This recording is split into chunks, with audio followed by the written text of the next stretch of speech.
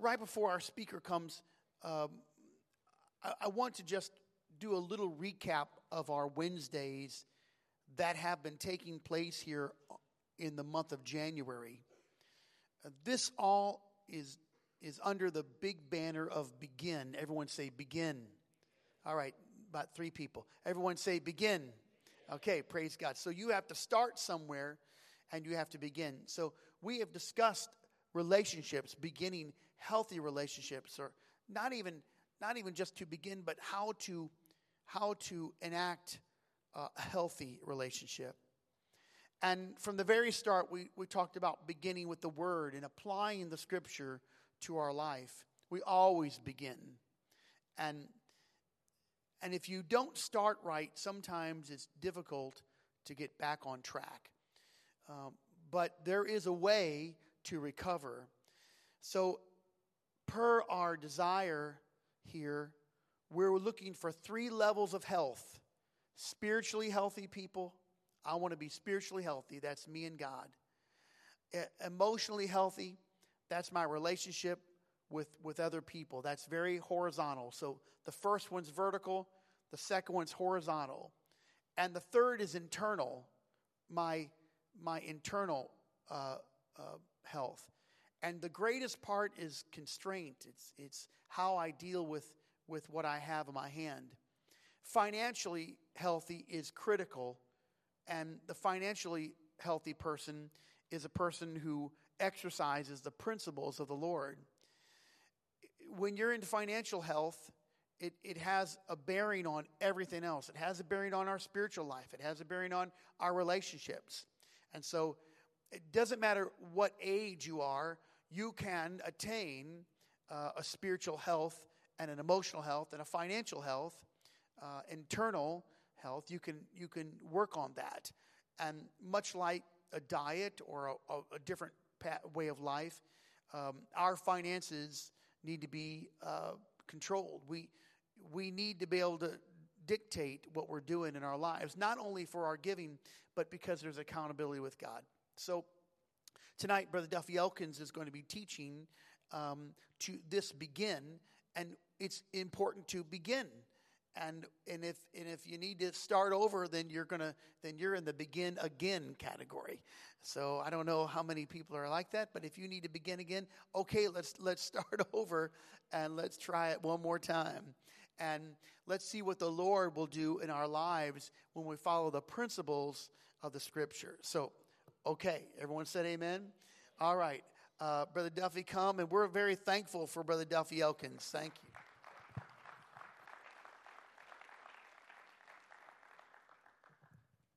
Praise the Lord, everyone. Everybody say March 19th. Anybody know what that is? It's the first day of spring. First day of spring. And so we're in this period of time right now, weather-wise, where I think maybe our worst weather, hopefully, is behind us as far as temperatures and maybe some snow and freezing rain and ice. And now we're in this period where it's heavy, dense fog. It's treacherous, right? But on the other side of that, hopefully there's sunshine and April showers bring May flowers and spring. Amen? So I'm speaking tonight, as Pastor said, continue the Begin series. Tonight, I'm going to cover 3 topics from the Begin series. Order, budget, and sacrifice.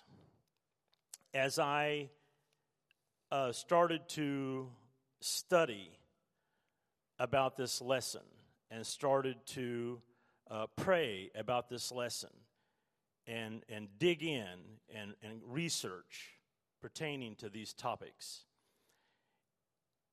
what seemed to me at first to be not 3 separate topics, but somewhat delicately stitched together, what I found was that they're more fitly joined together than what I had first imagined.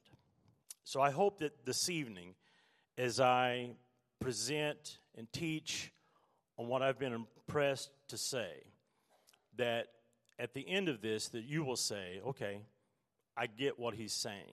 I understand these three concepts, and it'll help us in our lives. You have a handout tonight, and so you'll see blank spaces in that handout that you can fill in, and there's a lot of them. Some I filled in for you because I thought they were so important that I didn't want you to miss them. So I filled it out for you. Order. Order is defined as the arrangement or disposition of people or things in relation to each other according to a particular sequence, pattern, or method. I like the secondary definition. Order is the planning of time and organizing of resources as well as society. Order. How many of us like order? Amen? We like order. In 1726, a 20-year-old Benjamin Franklin, he created a list of virtues, 13 virtues. His idea around that was he was trying to, they say, develop his character.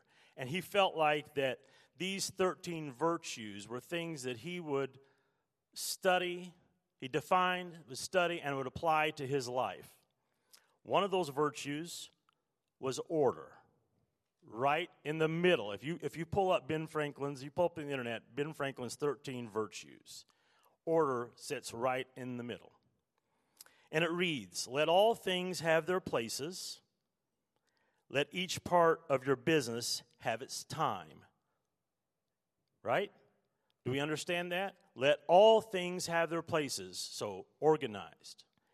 Let each part of your business have its time. So it's the where and the when of order, right? Now we will go from Ben Franklin and we'll talk about some biblical references concerning order. I like the book of Corinthians. And we're going to read from the 14th chapter. But before we do that, I want to set a little context about the book of Corinthians. 2 letters that Paul wrote to the church in Corinth. But maybe what we don't know is a little bit about Corinth.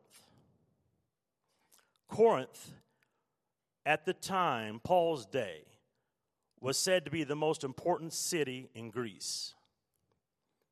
In studying about Corinth, I would liken it today to a modern day, from a commerce standpoint, which was what Corinth was, a big commerce city.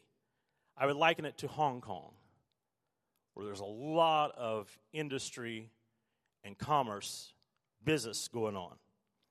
Corinth was a hub of worldwide commerce, but of degraded culture and idolatrous religion. Paul founded a church there.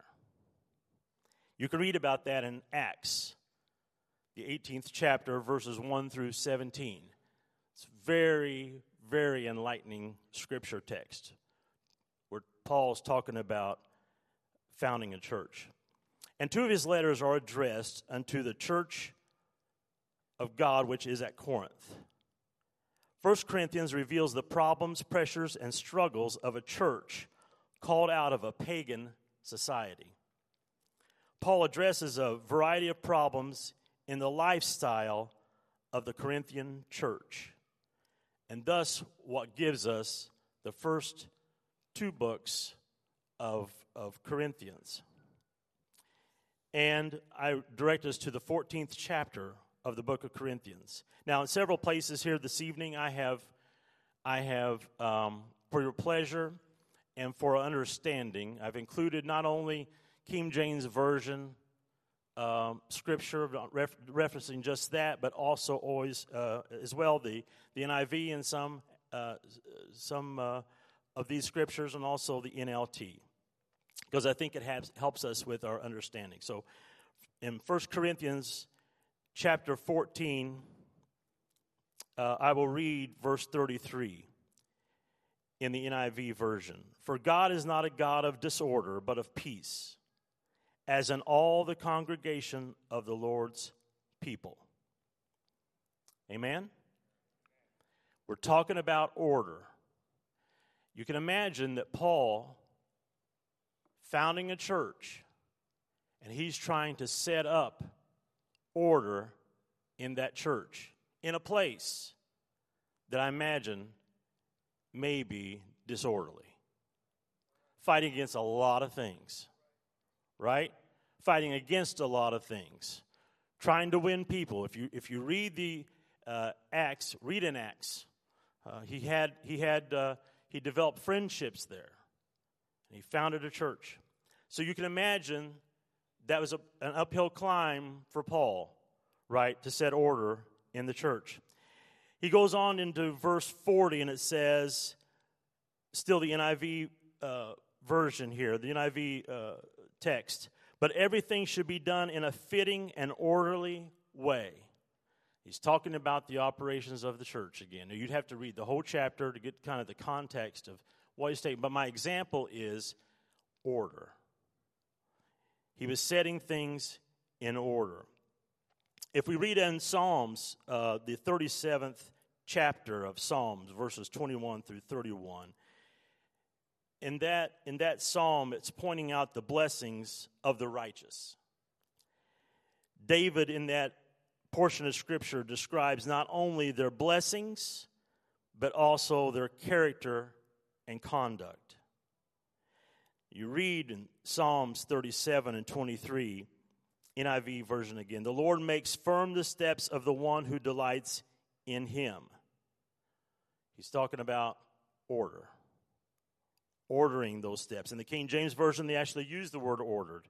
The steps of a good man are ordered by the Lord, and he delighteth in his way. You probably recognize that. You've heard that a lot. I believe there are three elements to order. Now, this is me talking, right? That first element is structure. I believe to have proper order, there has to be structure. Structure is defined as design, plan, and build. This is a structure. This building is a structure. Ephesians 4 and 16 NIV verses said, from him the whole body, jointed and held together by every supporting ligament, grows and builds itself up in love as each does its work. Joined and held together. I'm reminded when we think about structure. My son tonight is homesick, but I'm going to relay a story about him. When Mason was 2 or 3 years old, and he didn't have total command of the English language yet. And so, and there was something, I don't know the particular instance or what exactly was being said, but he was receiving some correction from his parents. And he was very frustrated at us. And in a very clear, distinct presentation or communication, he said, I need to know the rules. I have to know the rules. Now, at 2 or 3, for you parents, you don't at that time fully understand maybe the personalities of our children or how they're going to develop. But then and there, I understood who Mason was. Right then, I understood, okay, Mason likes guardrails. He likes structure, right? Things are black and white for him. And if you know Mason today, you would know that that's true, that those things are true, that he plays by the rules. He likes structure, right? Things are black and white in his world. And so that's what I think about when I think of structure, is that building of the order, right? We want to for order to happen in our lives, there has to be some structure, right? So what is structure? What is that? Well, in our homes, structure can be maybe can be a certain bedtime for us and our children. Maybe it's one of the things that I recall in my childhood is my dad was self-employed, and his work day was somewhere around 7 o'clock, and it ended most times around 3:30. So he got home at most of the time he was working there in Bloomington or around. He'd be home by 4, and our dinner or supper was from 4:15 to 4:30. That was when it was. Every day. Every single day. Today, in our home, structure-wise, my work day ends sometime around, it never really ends, but it ends officially sort of, supposed to end at like 5 or something around there. So I get home after that, and so supper is, or dinner is 5:30 to 6. That's structure, right? Structure. Structure may be how we treat each other in a home. Rules about how we engage with one another, right? Structure can be about places that is okay to go or places that are not okay to go. Maybe activities that are okay to participate in or activities that are not okay to participate in, right? Structure. Structure builds up to order in our lives. The next part of order that I like is process. Process, I define it as a series of changes in developing or act or way of doing something.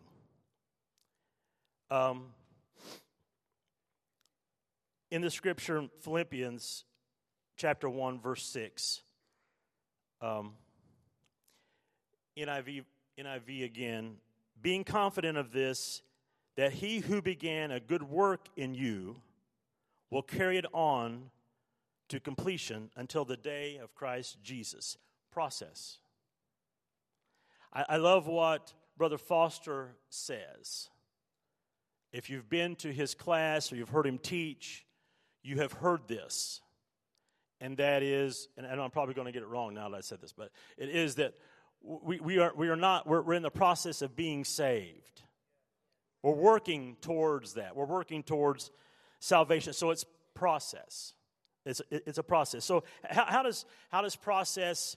We have structure, now process. So what is process? Process may be repetitive things that build structure and build up to order. Those could be making our bed, brushing our teeth, combing our hair, right? Things that we do repetitively each and every day that start to bring order, right? Foundation, right? Foundation things. The last part of order, the last element, I believe, is clarity. So we have order, we have structure, we have process, and now I believe that third part of order is clarity.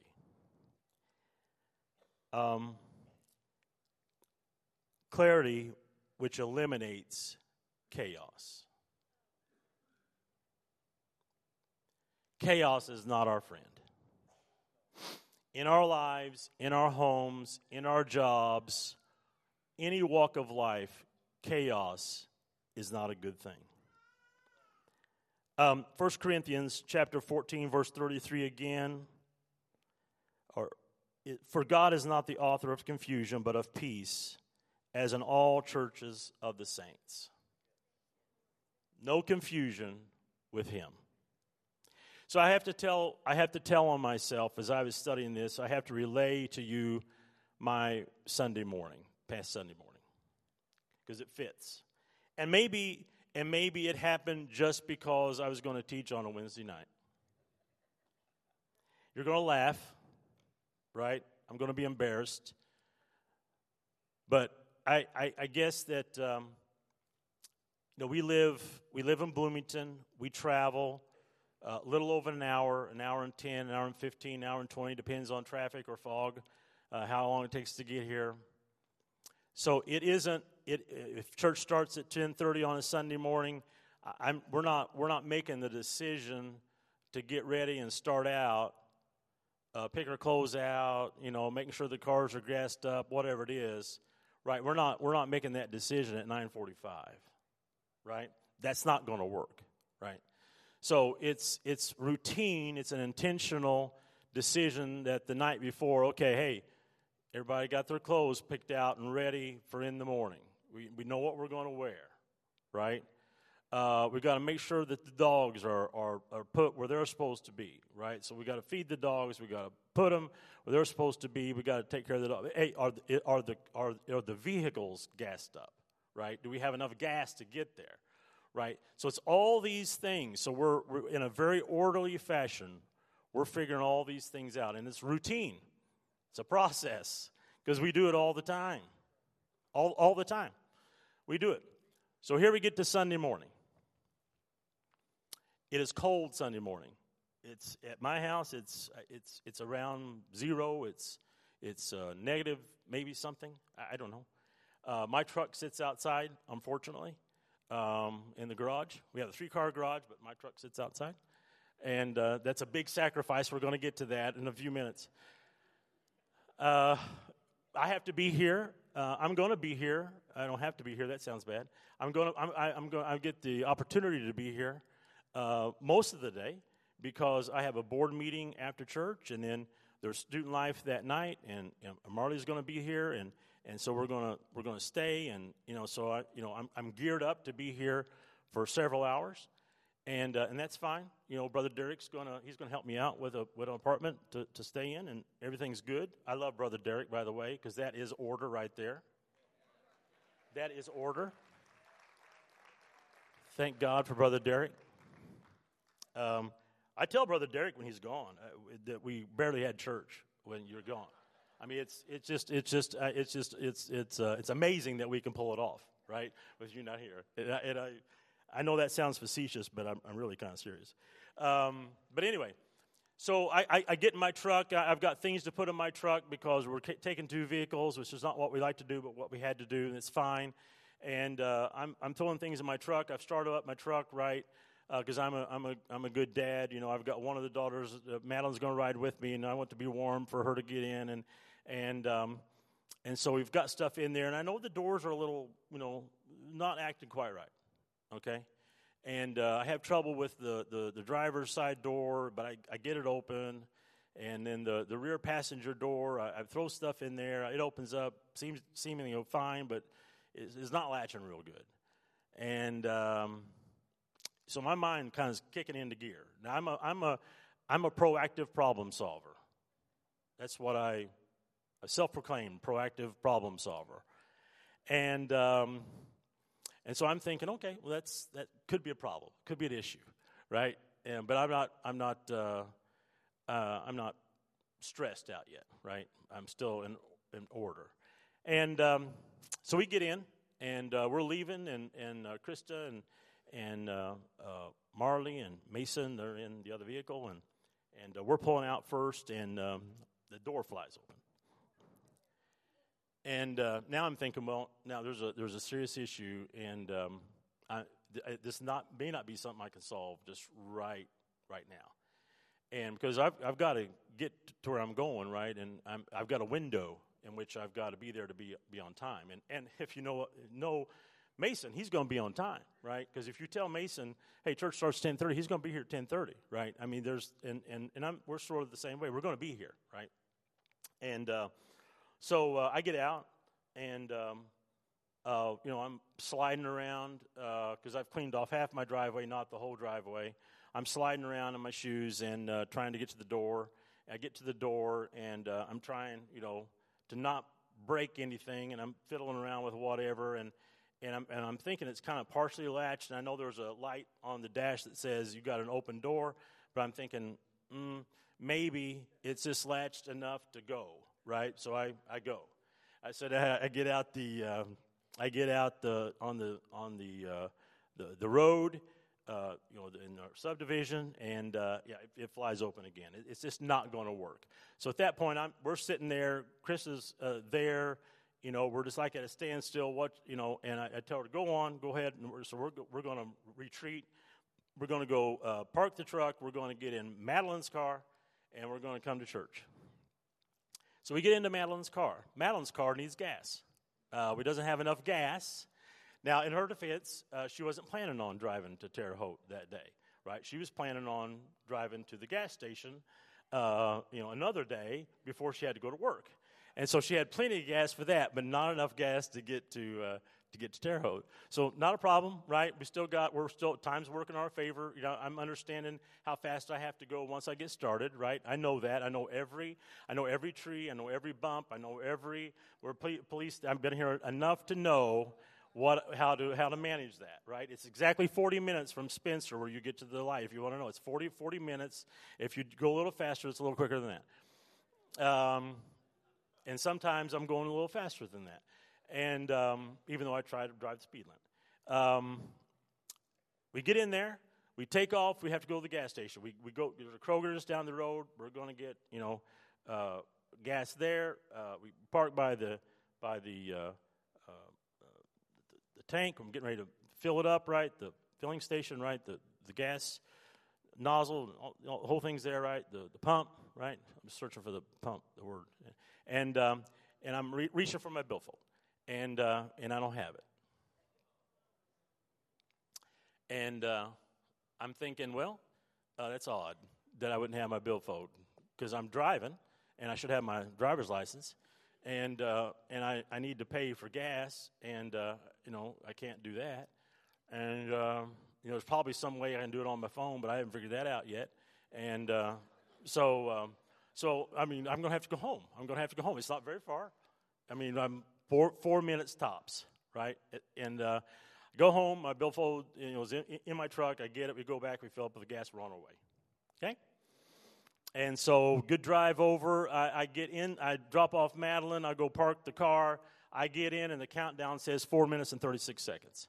And I'm thinking, okay, we are good because we have all that. Chaos is over. I've figured it out. I go into I figure I've got a couple minutes to go in the restroom and just make sure that I'm all together. And as I'm walking in the building, Sister Kendra says, "Hey, Brother Duffe," and I said, "Hey, back." I walk into the building, and I'm just saying that just so we are friends, and that I'm unfriendly, that I'm a friendly person.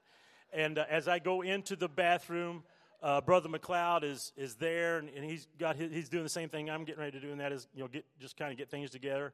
He's there with one of the boys. I walk past it. All of a sudden, my right foot heel goes into the floor, and I'm thinking, well, that is odd. There must be a hole.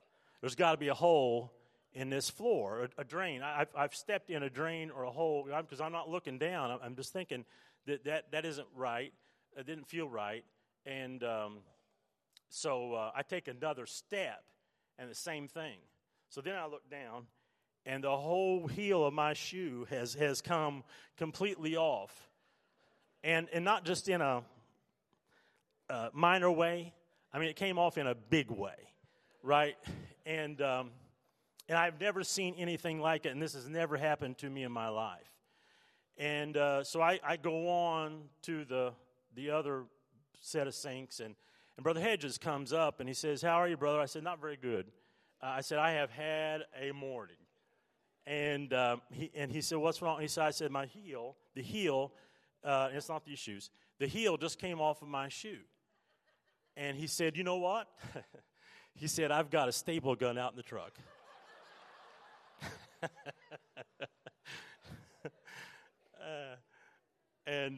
I said, well, I appreciate that. And but to be honest, and I was considering that, strongly considering that. But to be honest, I didn't think that would work, and it's the only reason I didn't do that.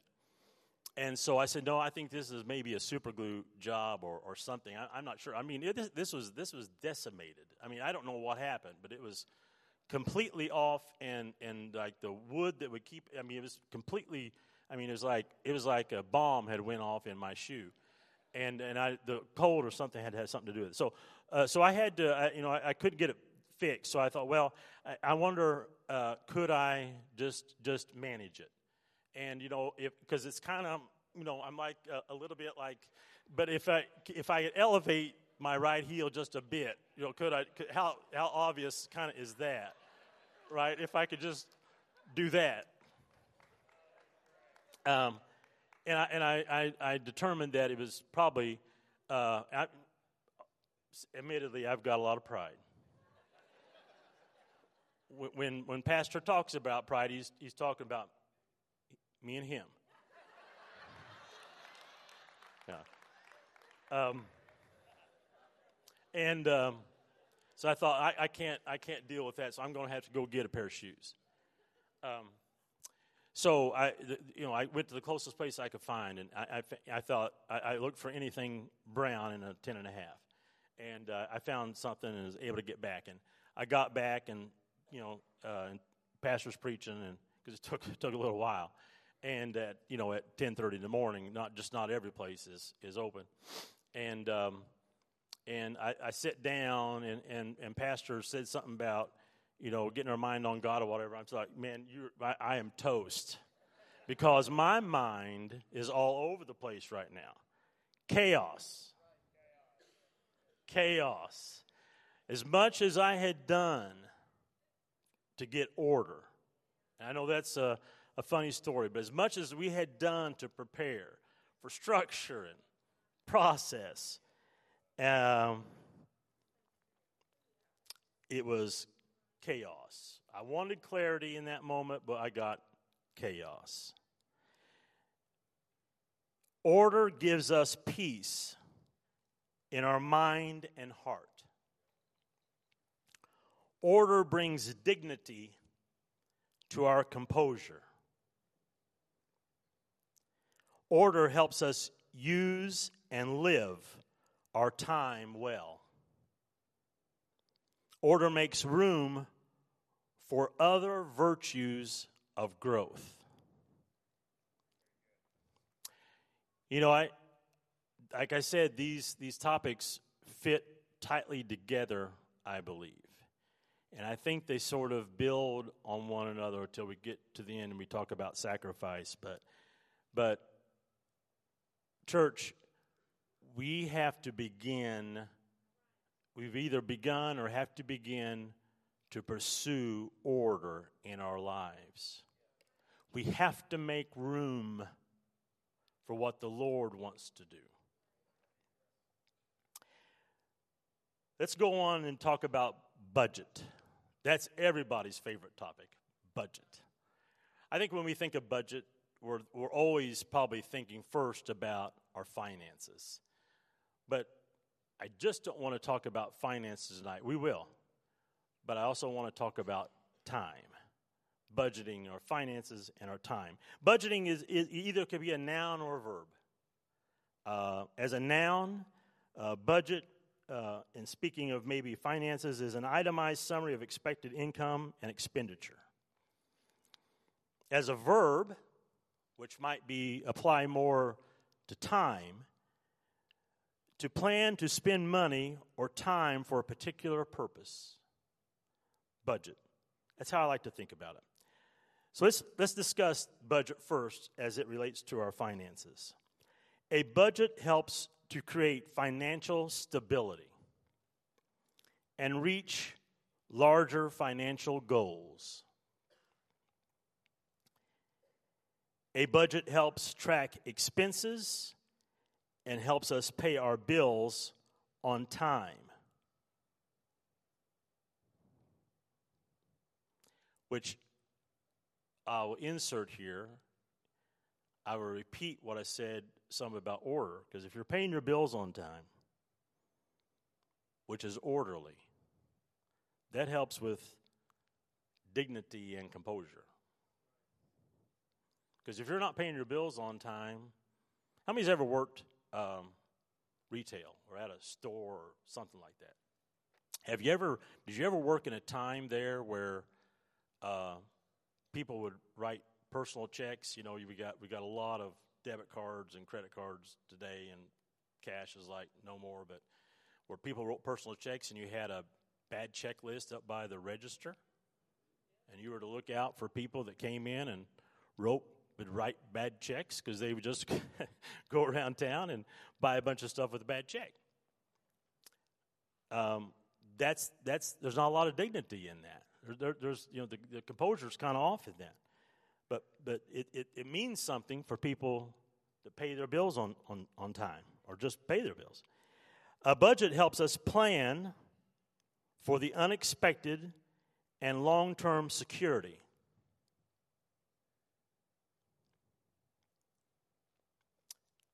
The key, or a key, is sticking to a budget which helps us live on less than we earn. That's key. You might want to underline that one.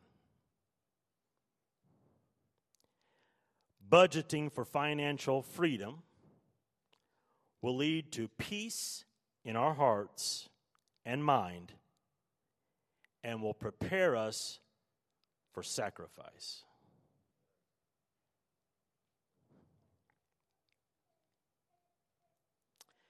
Proverbs 21:5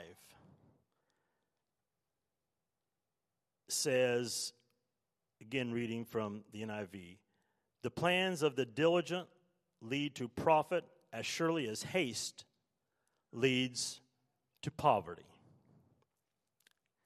In other words, planning and being good stewards of our money and our finances will lead us to a good result. Not doing that, being hasty with our money or careless with our money, will lead to poverty. Incidentally, another one of Ben Franklin's 13 virtues is frugality. That's not a word we use all the time.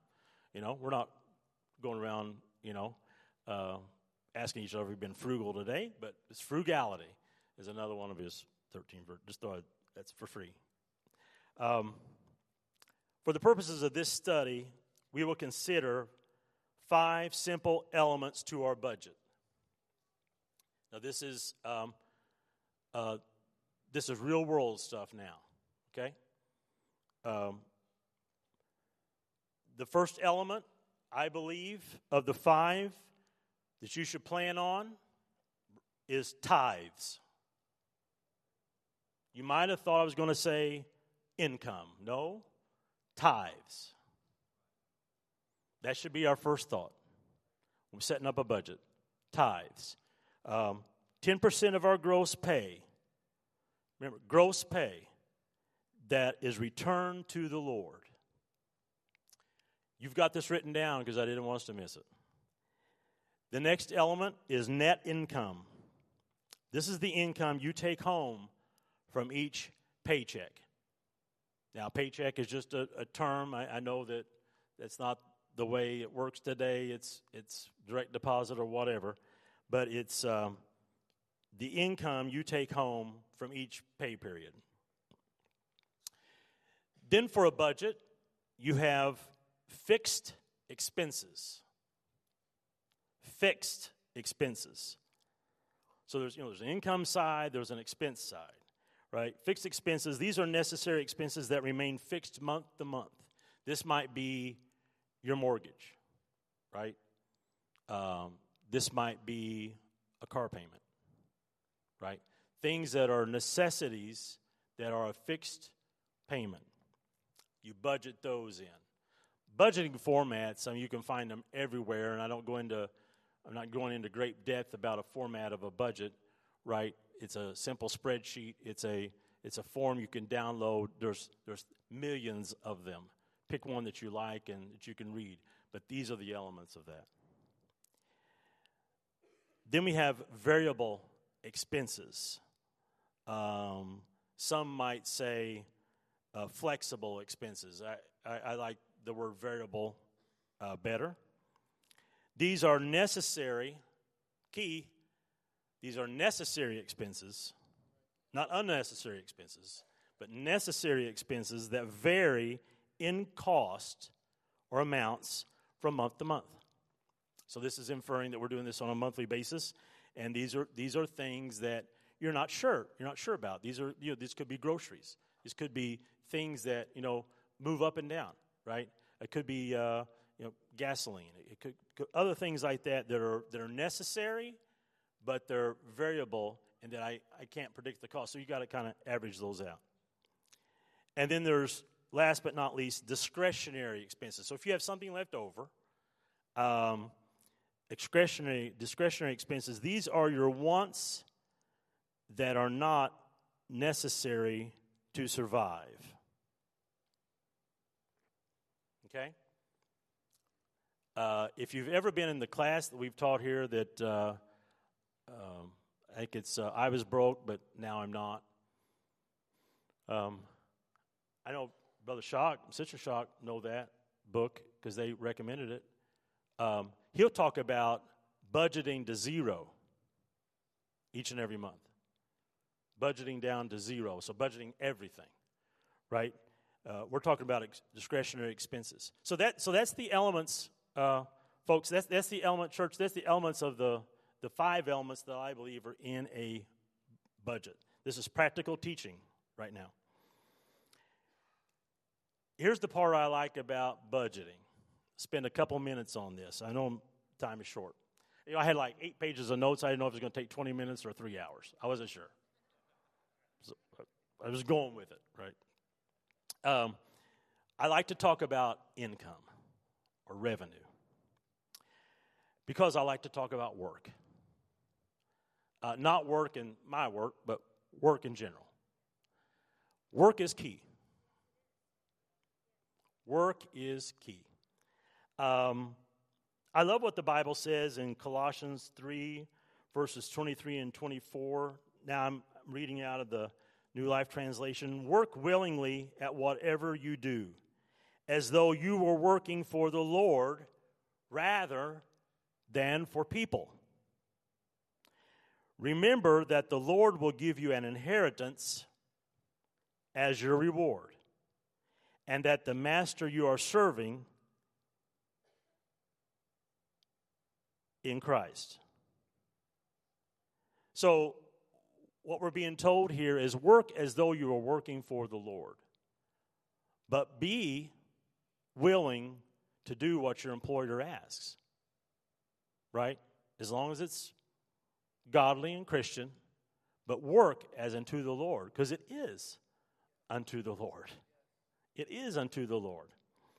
It's a blessing to you. I believe young people, young adults, people that are starting out in your careers, you will learn so much that will help you in your church life at work.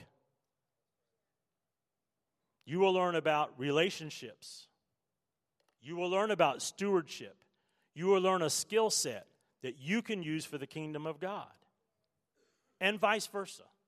I believe that you will learn things in your church life, especially here where we serve. From the smallest to the biggest or oldest, we serve. They go hand in hand. And let me go further. In your take advantage. This is such a great period to work in, I believe, because employers are competing for their employees. Thus, the benefits are so much greater financially than they've been. You can pretty well negotiate. If you're a good employee, you can pretty much name your price to some degree, right? Because they need you. You need them, they need you. So take advantage of that. Take advantage of 401k plans. Take advantage of those things, those benefits, those extra benefits that they give you that for a short time may seem, hey, that's taken a little away from my paycheck or from my pay. Long term, it'll be a big benefit to you. So I'm big on work. Not to embarrass her, but Madeline is, she's in Bloomington. She's going to school, and she works a part-time job. And she loves to work. Madeline loves where she works, and she loves to work. And Krista and I are, we love that she loves to work, and we love hearing about her work day. And we love talking to her and coaching her about what she is learning at work. She's learning about her relationship with her boss, her relationship with other people. She's learning some things just about business, about profit, about people who get hired and people who get fired. All these lessons they're learning. These are all very good lessons. And we're kind of coaching her and developing her, and she's growing from that. And I know there's young people in here the same way. Those are valuable. Work is valuable. I have worked in my industry for 32 years. It was 32 years Saturday. I never imagined that I could work someplace for 32 years, but I used to think that was a good thing. How long you've been somewhere, and I found out. Someone told me along the way, well, it's really not a good thing because it shows that you just worked in this one place, and but whatever, right? And I don't think that's true, but whatever. And so the Lord absolutely keeps you in your job. You may not think that He cares about those affairs, but He does. He does. I have been through, we don't have enough time for me to relate it all, but I've been through a lot of things at work. I've been through, we've had strikes at work, and I was management who was negotiating for the company. And things got heated, and I had to have security at my house. I had to send my family away. That happens on the job. I still love work, but things happen. I don't quit. You go on. You learn, right? It was some people that I had a good relationship with were, threatening to come to my house, right? Those things happen. I've been elevated into. Pastor talks about being in the room. I've been in rooms, put in rooms where I shouldn't have been, based on my skill set prior to I shouldn't have been there, but I was put in there, and succeeded there. That's the Lord. That's the Lord that does it. It's not about me. That's about the Lord. I sat in just recently. Now move on.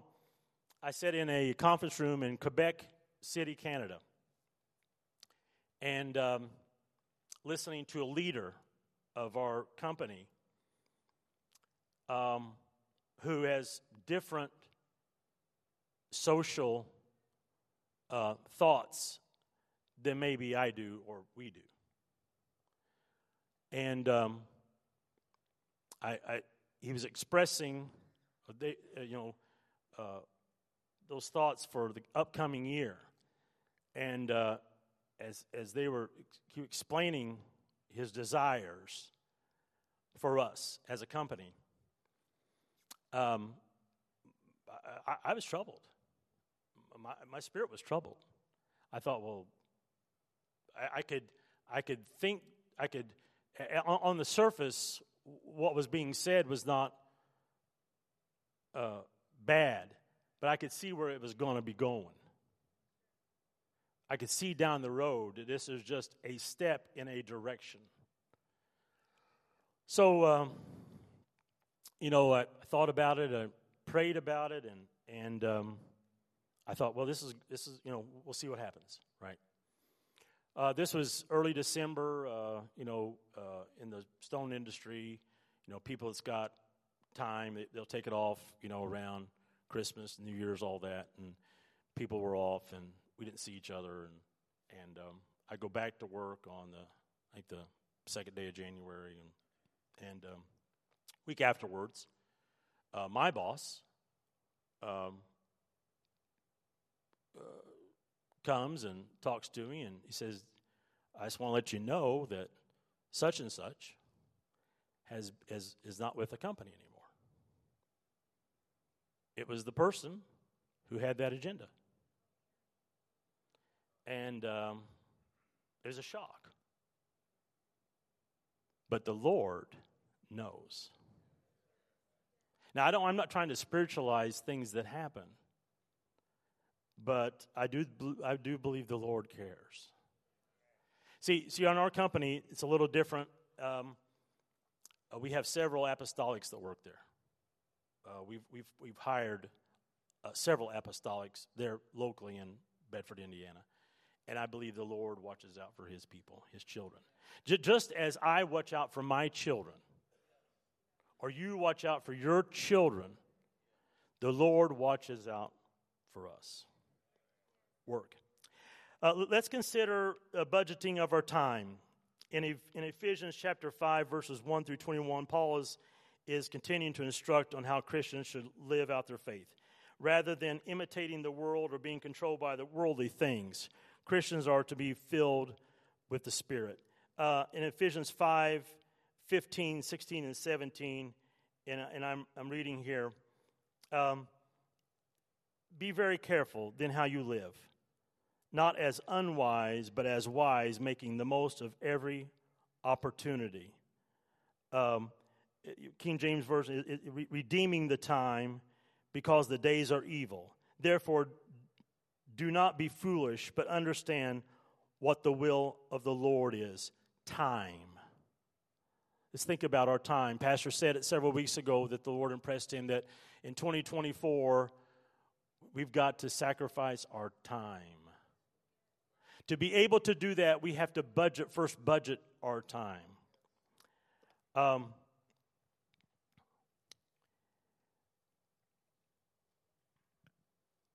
many people has a cell phone? Could you hold up your cell phone? If you have a cell phone with you, I don't know if they're iPhones or Samsung or whatever. I want you to turn your cell phone on. I want you to go to settings. For me, that's that gray gear-looking thing. Settings. Under settings, some of you I may be teaching how to use your cell phone. So under settings, there's going to be on down there, it's like I've got a software update here. I haven't done it. I've got, it's like it's 6, 7, 8, 9, 10th down from the top. It says screen time. Screen time. Now don't gasp or do anything out loud. Don't show it to your neighbor. Don't do anything. This is private. But look at that. Now mine comes up daily average. And if I push down at the bottom, it says see all app and website activity. Day is day still. And I go to the week. Look at that. What do we think about that? It's time. What we just talked about was be very careful how you live. Not as unwise, but as wise, making the most of every opportunity, or in other words, of not every opportunity, but of your time, making the most of your time for the Lord. Now, the thing about the cell phones is, and that's a kind of I'm playing a dirty trick on you, right? It's not how much time maybe you're on this. It could be what you're on here doing, or when you're on here. You may be on here while you're supposed to be doing your structure thing and eating supper.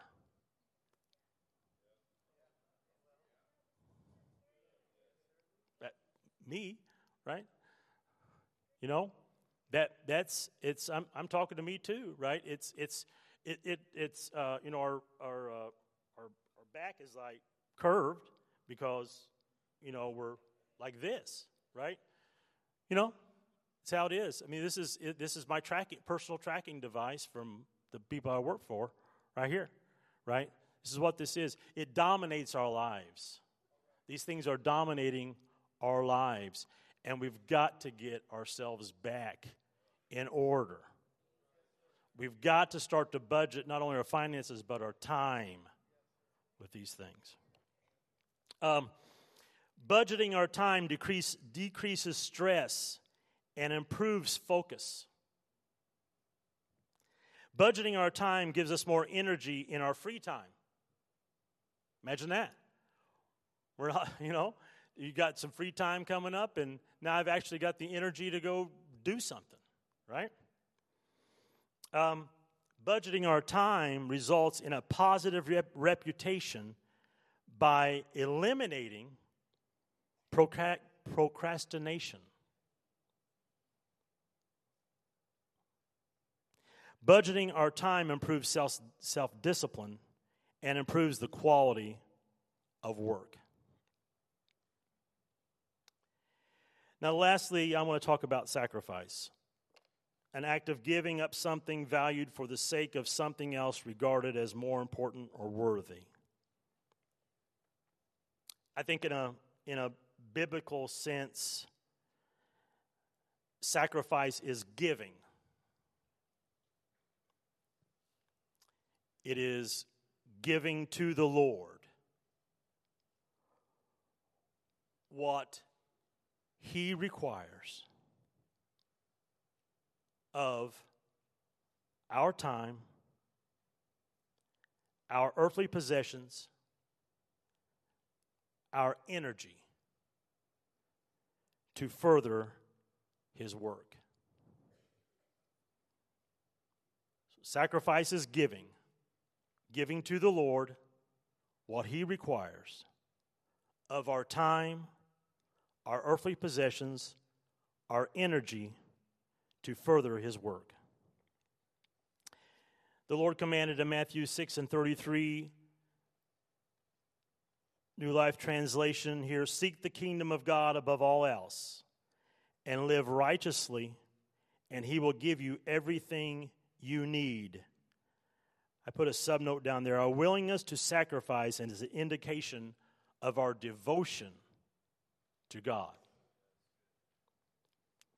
Romans 12:1-2 in the King James Version says, I beseech you therefore, brethren, by the mercies of God, that ye present your bodies a living sacrifice unto God, which is your reasonable service. And be not conformed to this world, but be ye transformed by the renewing of your mind, that ye may prove what is that good and acceptable and perfect will of God. This verse answers a question. How should we respond to God's great mercy to us? The answer is to become living, breathing sacrifices, using our lives up in service to God as an ongoing act of worship. When we think of sacrifice, I know we think of finances again, or financial sacrifices. And that's good. There's been a lot of financial sacrifice here to build this building. But it's broader than that. For us to be a living sacrifice is all aspects of us. All aspects. Finances are one of those, but it's broader than that.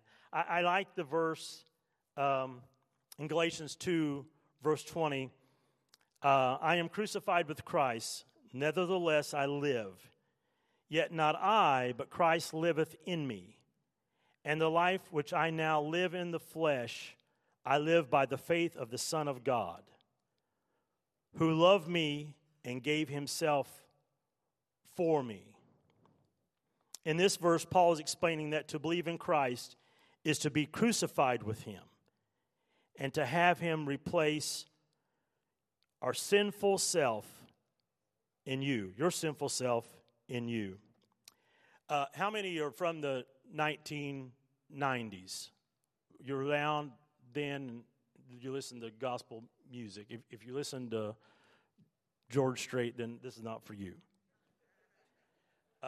Even though I think he was around in the 90s. I love the song Crucified with Christ. And the chorus to the song is sort of just repeats the verse that I just read. But the verses are so powerful to this song that I wanted to recite it here for you.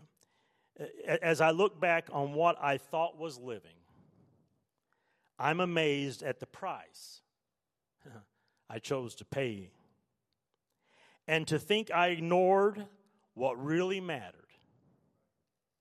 Because I thought the sacrifice would simply be too great. But when I finally reached the point of giving in, I found the cross was calling even then. And even though it took dying to survive, I've never felt so much alive. And it goes on to talk about crucified with Christ, and it's really the verse. And in the second verse, I'll read it. As I hear the Savior call for daily dying, I will bow beneath the weight of Calvary.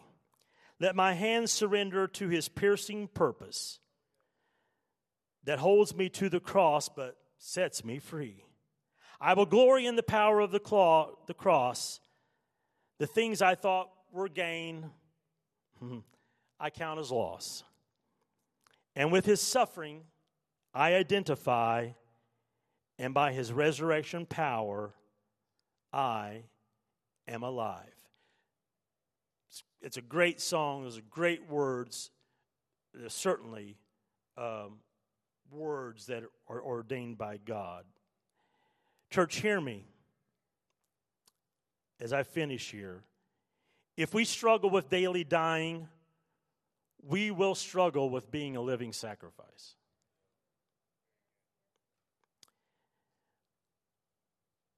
The absence of crucifying our flesh and our will, it'll result in the absence of sacrifice. No submission of our will for God's will lead to no sacrifice. I don't believe we can truly live up to the Scripture when it talks about sacrifice until we can die daily, till we can crucify our flesh, till we can put ourselves into submission. I just don't believe it works. Because flesh will always get in the way of sacrifice. But let's begin here. Let's begin now. Let's do something different, better. Let's purpose tonight to prepare for what God has for us and to be used for his kingdom. We will prepare by establishing order and budgeting our resources and time, which in return opens us up for sacrifice and to become a living sacrifice. Those things fit together. Order, budget, sacrifice. It's in front of all of us. I hope that that the Lord has impressed you and you feel about this the way He impressed me with it, the way I feel about it. I think these things are integral for our Christian walk right now, in this day, in this time, this hour, in this church. Amen. I appreciate all of you. I love all of you. I'll turn it back over to Pastor at this moment.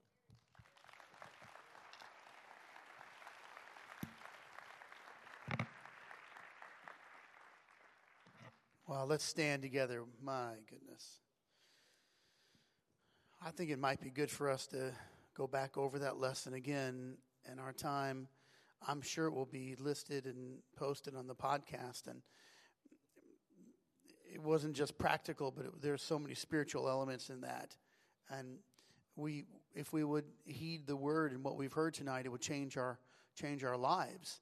And so I'm very, very thankful. That was awesome. Let's clap our hands again. Yes, Lord. Amen. Father, I'm grateful for your word. I'm grateful for what we've heard. Let the principles and the scripture, Lord, let them sink deep into our hearts, Lord. Help us to begin something tonight, Lord. Start afresh and anew, Lord, to purpose, Lord, ourselves for your kingdom and for your work. And I thank you, Lord, for it. I pray, Lord, that we might live an acceptable life to you, Lord. Let us be found pleasing. I want to be found pleasing before you, Lord. And to exercise diligently what you have given to us. The knowledge, the understanding, the revelations, the truth that you have allowed us to have. Both in the Holy Ghost, in the doctrine, and in all the scripture, Lord. Enlighten us, Lord. We have been enlightened. And I pray right now that we would now begin and apply the word that we've heard tonight. Let it be applied this very night. In the name of Jesus we pray. And everybody said in Jesus' name.